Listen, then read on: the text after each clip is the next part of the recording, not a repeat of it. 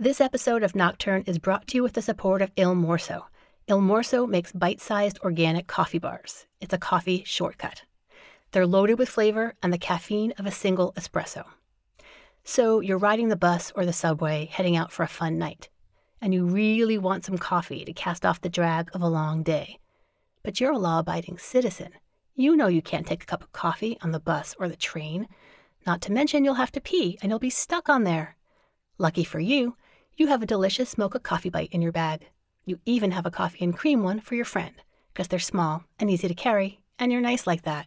And the bus driver will never know. Try eating your coffee instead of drinking it. Go to ilmorso.com, that's ILMORSO.com, and enter the promo code NOCTURNE for $10 off a month's supply. You can also find a link at our website.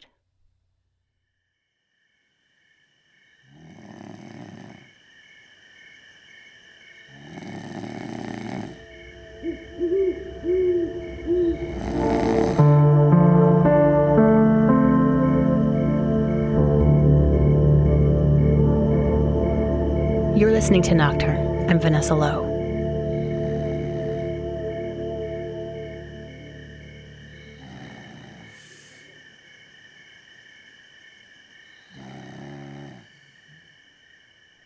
A while back, I went to dinner at my friend Dave's house. Actually, Dave is not his real name. Names throughout this episode have been changed to protect the privacy of the people involved. You'll get why soon. Anyway, Dave and I have known each other for years. We travel in similar circles, but we're not super close. This was the first time I'd been to his home, and he and his family had recently moved into a big, beautiful house in Berkeley. We were getting the full tour. The house has tons of character. It's heated entirely by wood stoves, which is extra amazing since there are 3 stories and lots of rooms. Early on, they'd shown us their bedroom and the kids' rooms, and when we got to the top floor and to what looked like yet another bedroom, his wife Sue said, "This is Dave's room." I remember thinking, huh? But not wanting to ask what the deal was. There were tons of questions swirling around in my mind, and looking back, I'm sort of embarrassed about them. I wondered, was their relationship okay? Did they have some kind of alternative lifestyle? I didn't ask, it seemed rude.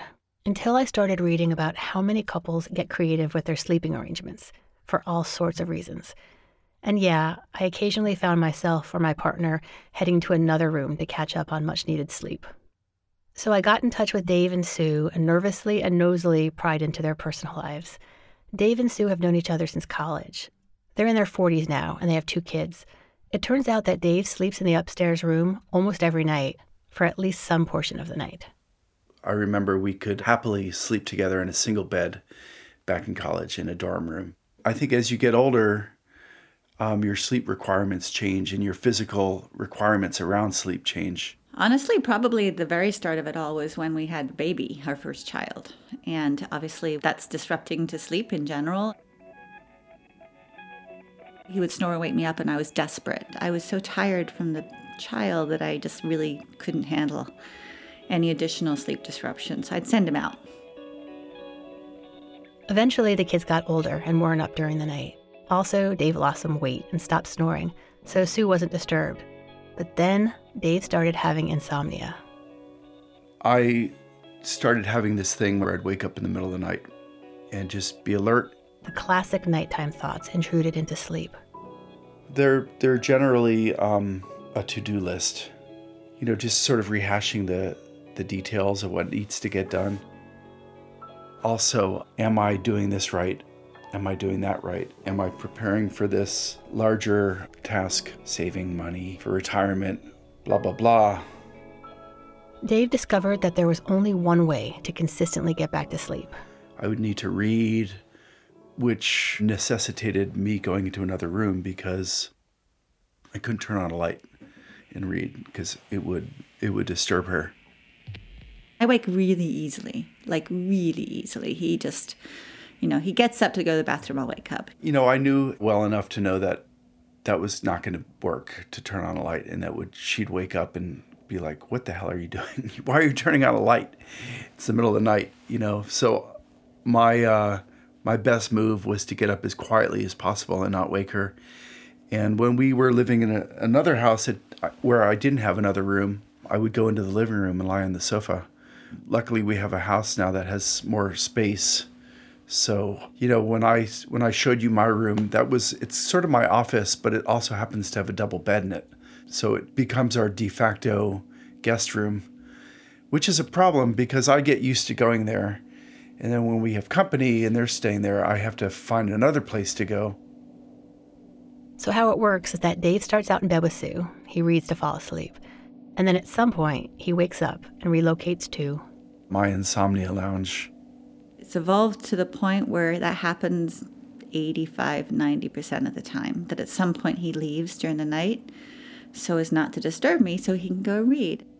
We've figured out a rhythm that works, basically, but it does require having a whole separate room with a whole separate bed. That whole separate room that confused me when I first saw it makes a lot of sense in the context of a busy life with kids and work and everything else. The ability for me to get 6 or 7 hours of sleep, even if it is broken up, means that I'm happy and productive, more productive and functional day to day. And, there's kids to raise, a house to keep up, a business to run. I need sleep, and this is how I can get it. And if he doesn't get it? Terrible. I'm irritable. I can't focus. It's a mess. My temper's shorter. I'm less fun to be around. But there is a price to pay for a sound night of sleep.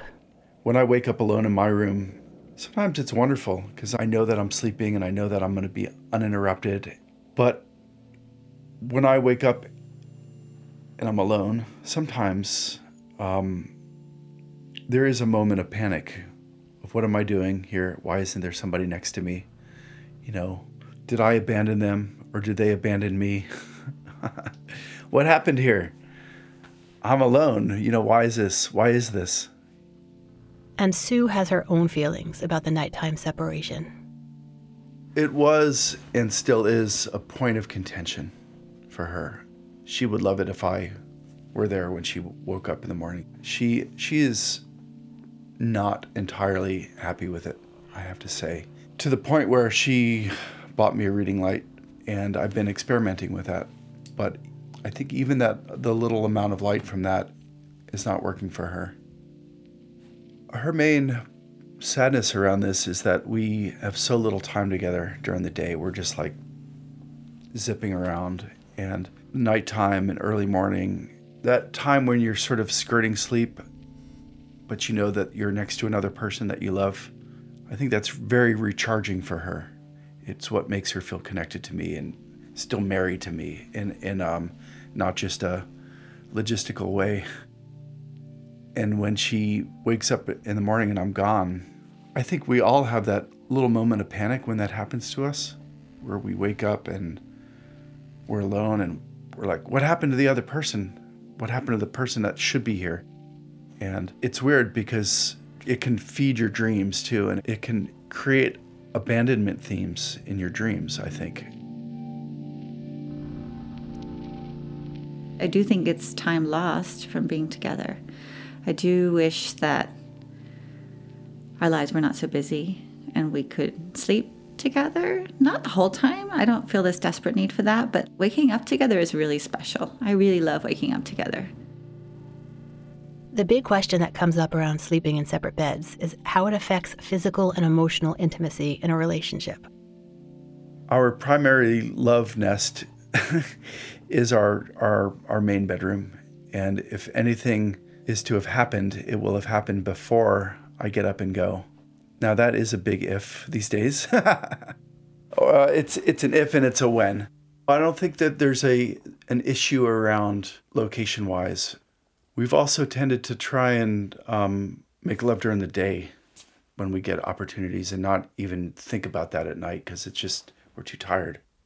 But I think if you asked her, she might, going back to the issue of her feeling sad sometimes about not waking up with me, I think that can have an effect upon the larger intimacy of a relationship, which of course has repercussions for physical intimacy, very much so.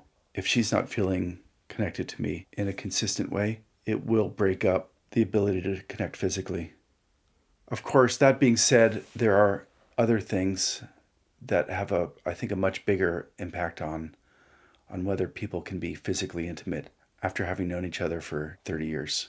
Overall sense of trust, love, understanding, respect, and chemical libido, and all of these things come together. So yes, while I think that the physical arrangement of where we sleep does play in, it probably has a smaller impact than some of these other relationship factors.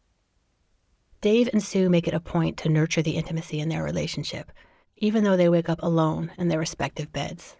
So I have Wednesdays off, so sometimes if he's not too busy, we have a date on Wednesday mornings and we go lie in bed together. Or we could take a walk together, or we, whatever. So we make a little bit more of an effort. And we do read in bed together at night. So even if I know he's going to leave, unless one of us is really exhausted, we always lie in bed and read together for a while.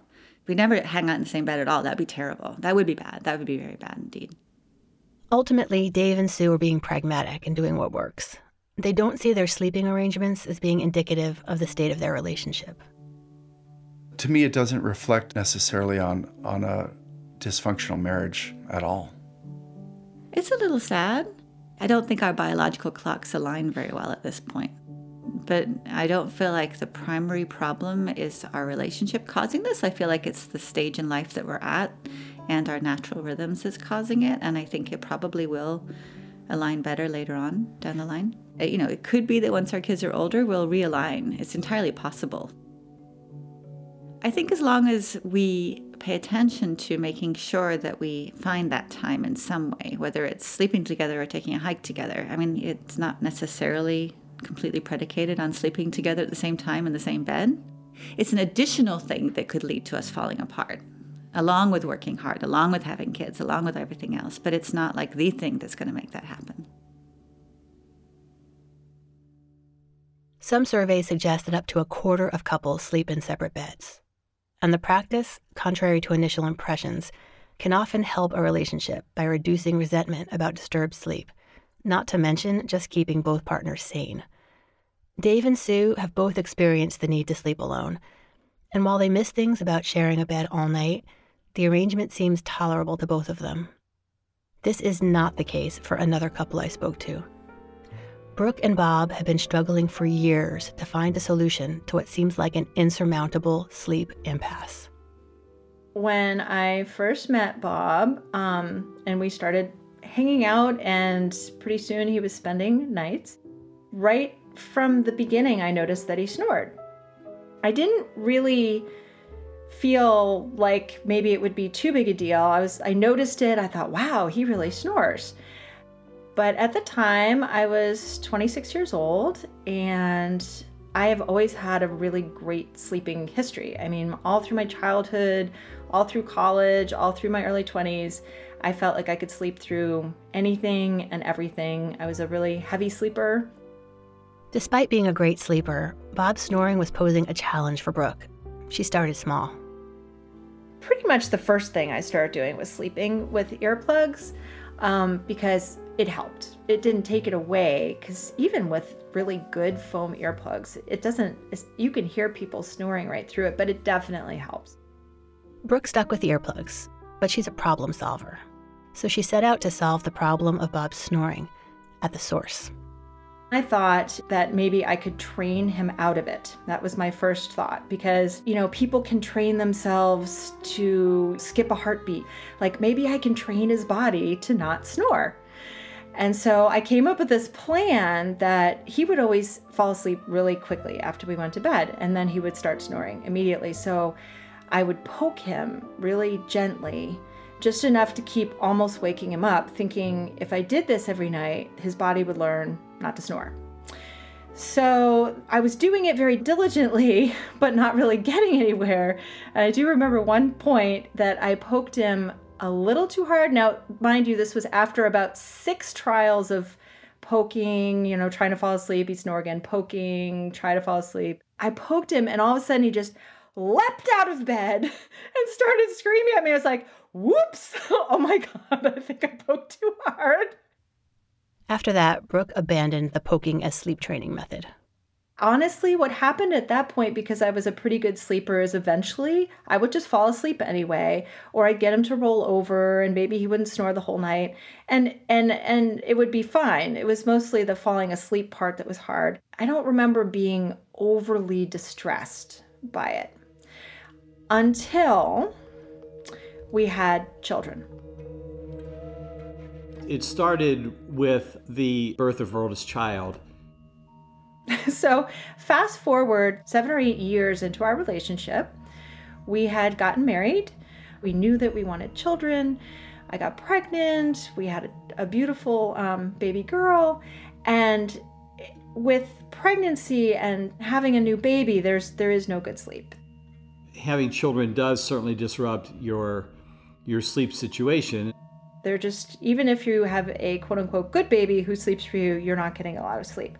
And so I was getting up, 2-3 times during the night with our newborn baby, and then trying to come back to bed and noticing that Bob's snoring was also waking me up at this point because I had mommy ears on, and you're already on high alert, like trying to listen, like, is your baby okay? Is your baby breathing? Is your baby crying? And then every noise that my husband would make, I would wake up. And I thought, I can't possibly be getting up this many times a night for the baby and then also being woken up by Bob. I can't take it. So I talked with him about getting an evaluation at that point, like a medical sleep study. Hey, what do you think about this? Because I can't do it. I can't do it. So he did. My wife recorded my snoring, and it sounded pretty intense. It's pretty loud, and it's got to be annoying. We had to figure out how to do something about this. So I had what I like to refer to as a snorectomy. I forget what the technical term for it is, but I did go through a sleep study. That was a very, very annoying process. What I did have was, I've known I've had a deviated septum for a while. I had that fixed, and then I had what's called a uvulectomy, which is the cute little thing that hangs down in the back of your throat. That's gone. And then I had what I can only refer to as a scraping of the roof of the mouth. So all 3 of those were done simultaneously. It's horrible. On top of that, somehow the message about what meds to take got messed up, and I didn't sleep the whole night, and I was in horrific pain. It was a major surgery. It was really hard for him, very painful, but all of a sudden he started to sleep like a rock, and he didn't snore anymore. And I was like, hallelujah, this is it. Like, yay, we won. Like, this is great. What they don't tell you about the surgery is, it's not permanent. It only lasted about 5 or 6 years. And slowly, there was this slow creep back to him snoring again. And that's when the more overt sleeping apart began. Every move, every situation, every snore, everything was now kind of triggering my wife to kind of wake up and, poke me or roll me over or something like that. And that's when it just became, she felt it was necessary for her to start sleeping somewhere else. Brooke came to this decision after going away to a conference for a few days, where she shared her room with a woman who made no sounds at night. Like no noise whatsoever. And I remember waking up around midnight, like almost by habit, and thinking, it's really quiet in here, and then going back to sleep. And I think that happened the second night too. And then by the third night, I slept like a rock. And on the fourth night, I slept like a rock. And then I realized I'm not sleeping at home anymore, which was making me depressed and crazy. And I thought, I need to get sleep. When Brooke came home, she started sleeping in the guest room from time to time. Fairly quickly, I just pretty much would spend every night in that bed. In the morning, I would get up and kind of crawl back into bed with my husband just so that we had that snuggle time and we had some of that ability to, wake up together and have and have that time together. So it worked well in the sense that I got much better sleep, but it definitely was less intimate. But we have a small house. I was just a couple rooms away, and it didn't feel burdensome. I don't think it felt really bad. For those lucky enough to have it, the guest room is a common solution for tired people with snoring partners. But that solution didn't last.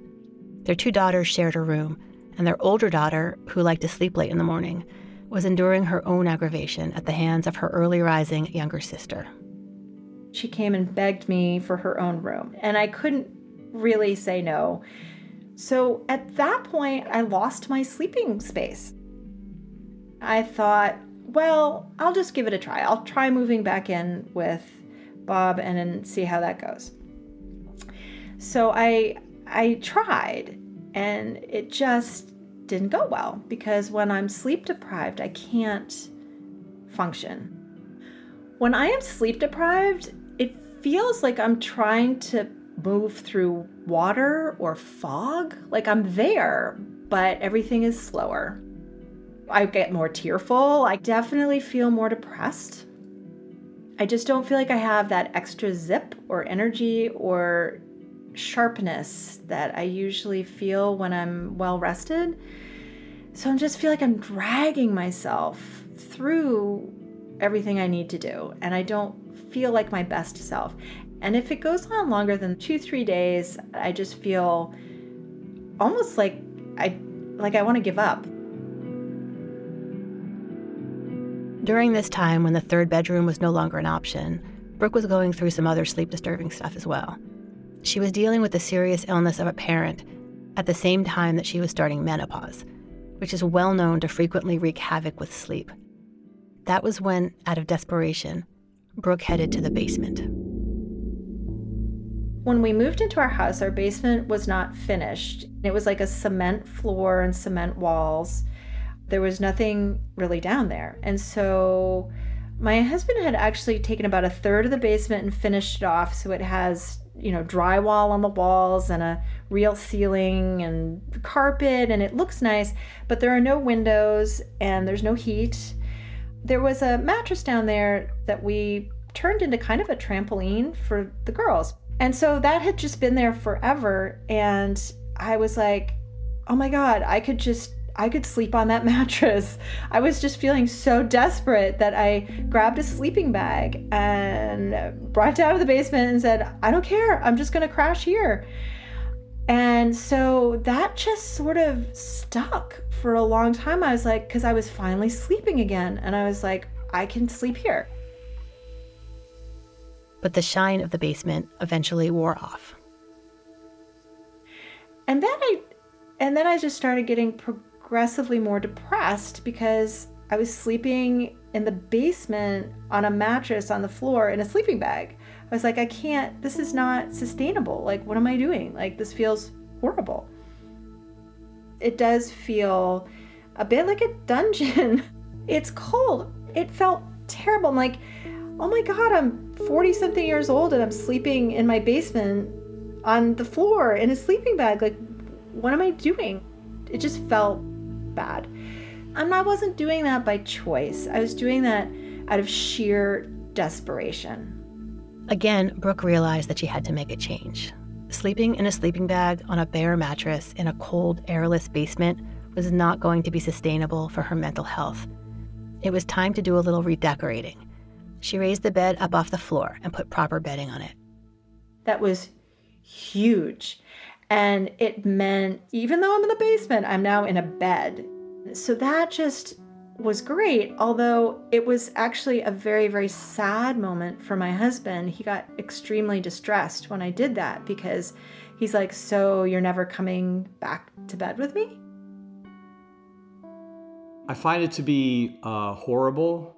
I guess I'm using that word a lot today, horrific and horrible, but I just find it to be, to me, it's really damaged the relationship. And I do get it, but I just feel like this loss of intimacy, it's a proximity thing, right? There is something to feeling the person next to you breathing. I mean, every night we do try and spend at least a few minutes together. Probably between 8:30 and 9:15, somewhere in there, I try to lay down in my husband's bedroom. I try to just lay down with him and have that pillow talk time. Just the sort of, hey, how are you? How'd your day go? We cuddle. We try to have that intimate time that you try to have right before you go to sleep with your partner. And I just get up afterwards and then go to a different bed. It's just like, good night, and we go off to our separate chambers. In the morning, the early morning, I will try to sneak up and finish sleeping with him. But I think for him, just not having me there every night, all night, has been a real blow. So I think that we try, but I think that there is a sort of central essence that is lost when you're not next to somebody all night. And I think both of us really miss that. I can't, if I have a bad dream, no one's there. I don't have bad dreams or nightmares too often, but it's, if you roll over, there's no one there. Bob's not alone in feeling this loss. While Brooke has gained sleep, she grieves what's gone.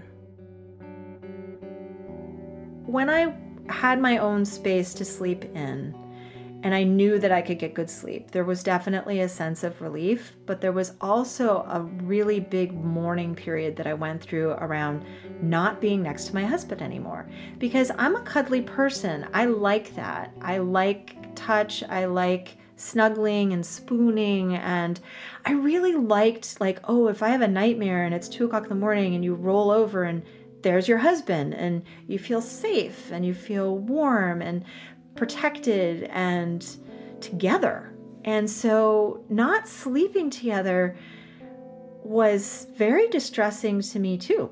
It did not feel like a choice. It felt like a necessity for my sanity, but it just took a big toll on me as well, emotionally.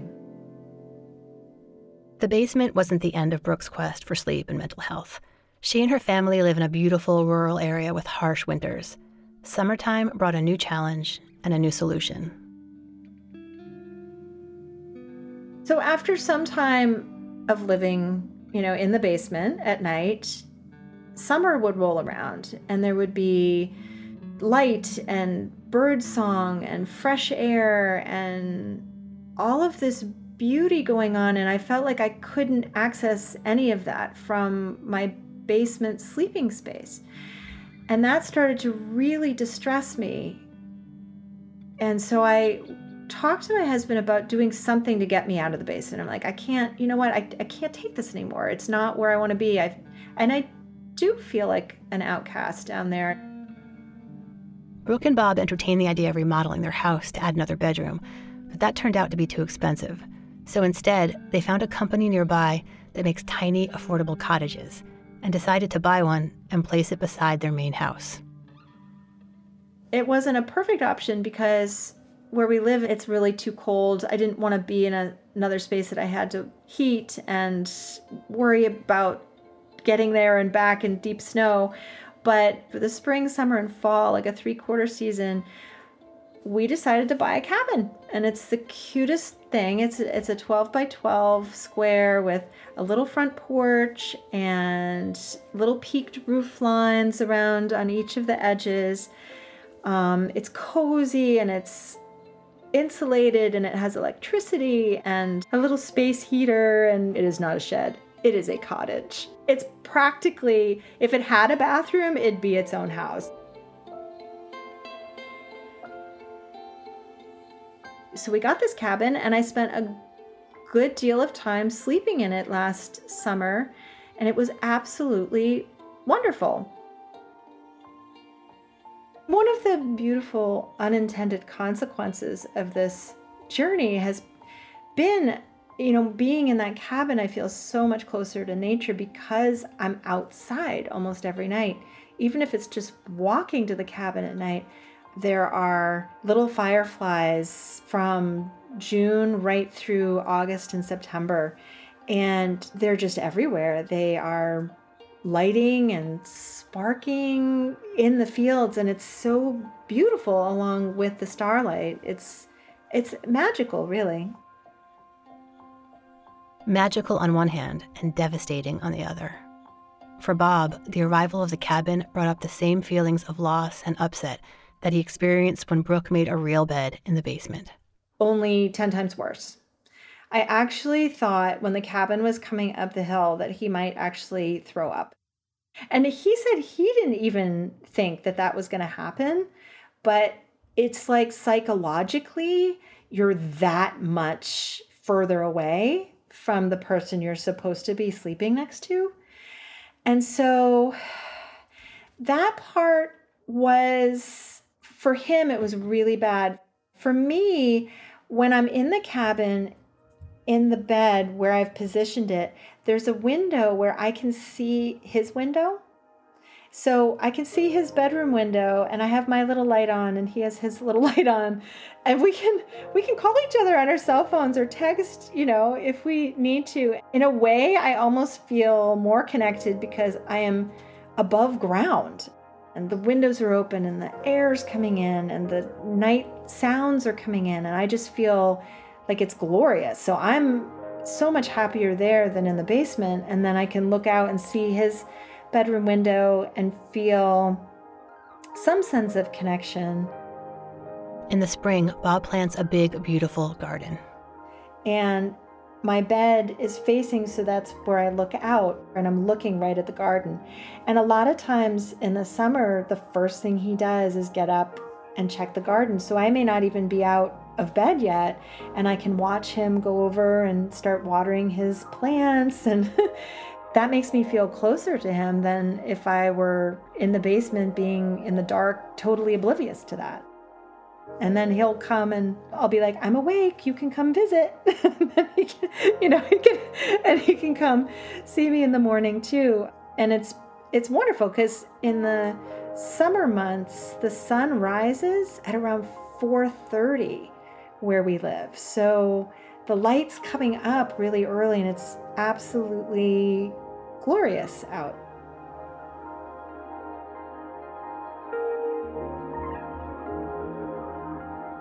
That seems like a good place to end the story, right? There's a happy ending with a garden and a sunrise.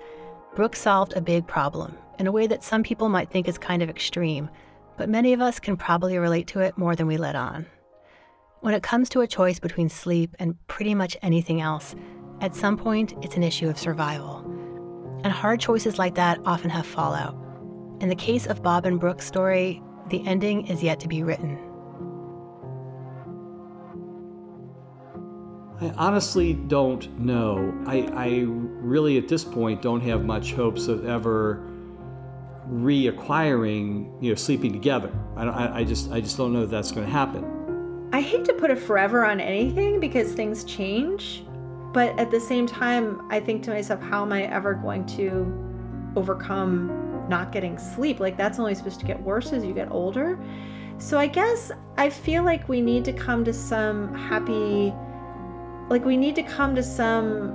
acceptance that this is how it has to be if I'm going to get any sleep. That acceptance has been a challenge in more ways than one. As you might imagine, it's also involved coming to terms with what other people might think.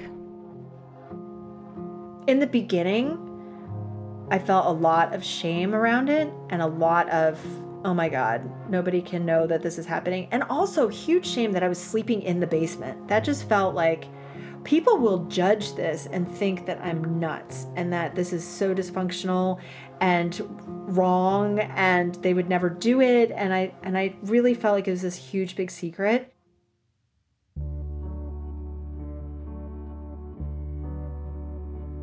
Brooke is sleeping at night, and she and Bob are trying their best to make it work around the edges. In the end, that's all any of us can really do. And maybe let each other in on the big secret. The pieces don't all fit together. The picture is rarely perfect. I just tell people, if you're at all close to me, my friends, I don't announce it to strangers, but For friends, I just say, yep, this is what's happening and this is why, because I want to take the shame out of it, because I know I'm not alone. I know I'm not alone. And I want people to talk about it more, because it shouldn't have to be a shameful thing to just want to get a good night's sleep.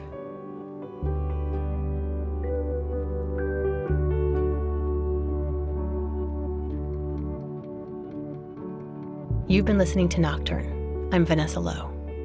Nocturne is produced by me and was created by myself and Kent Sparling, who also composed the theme music.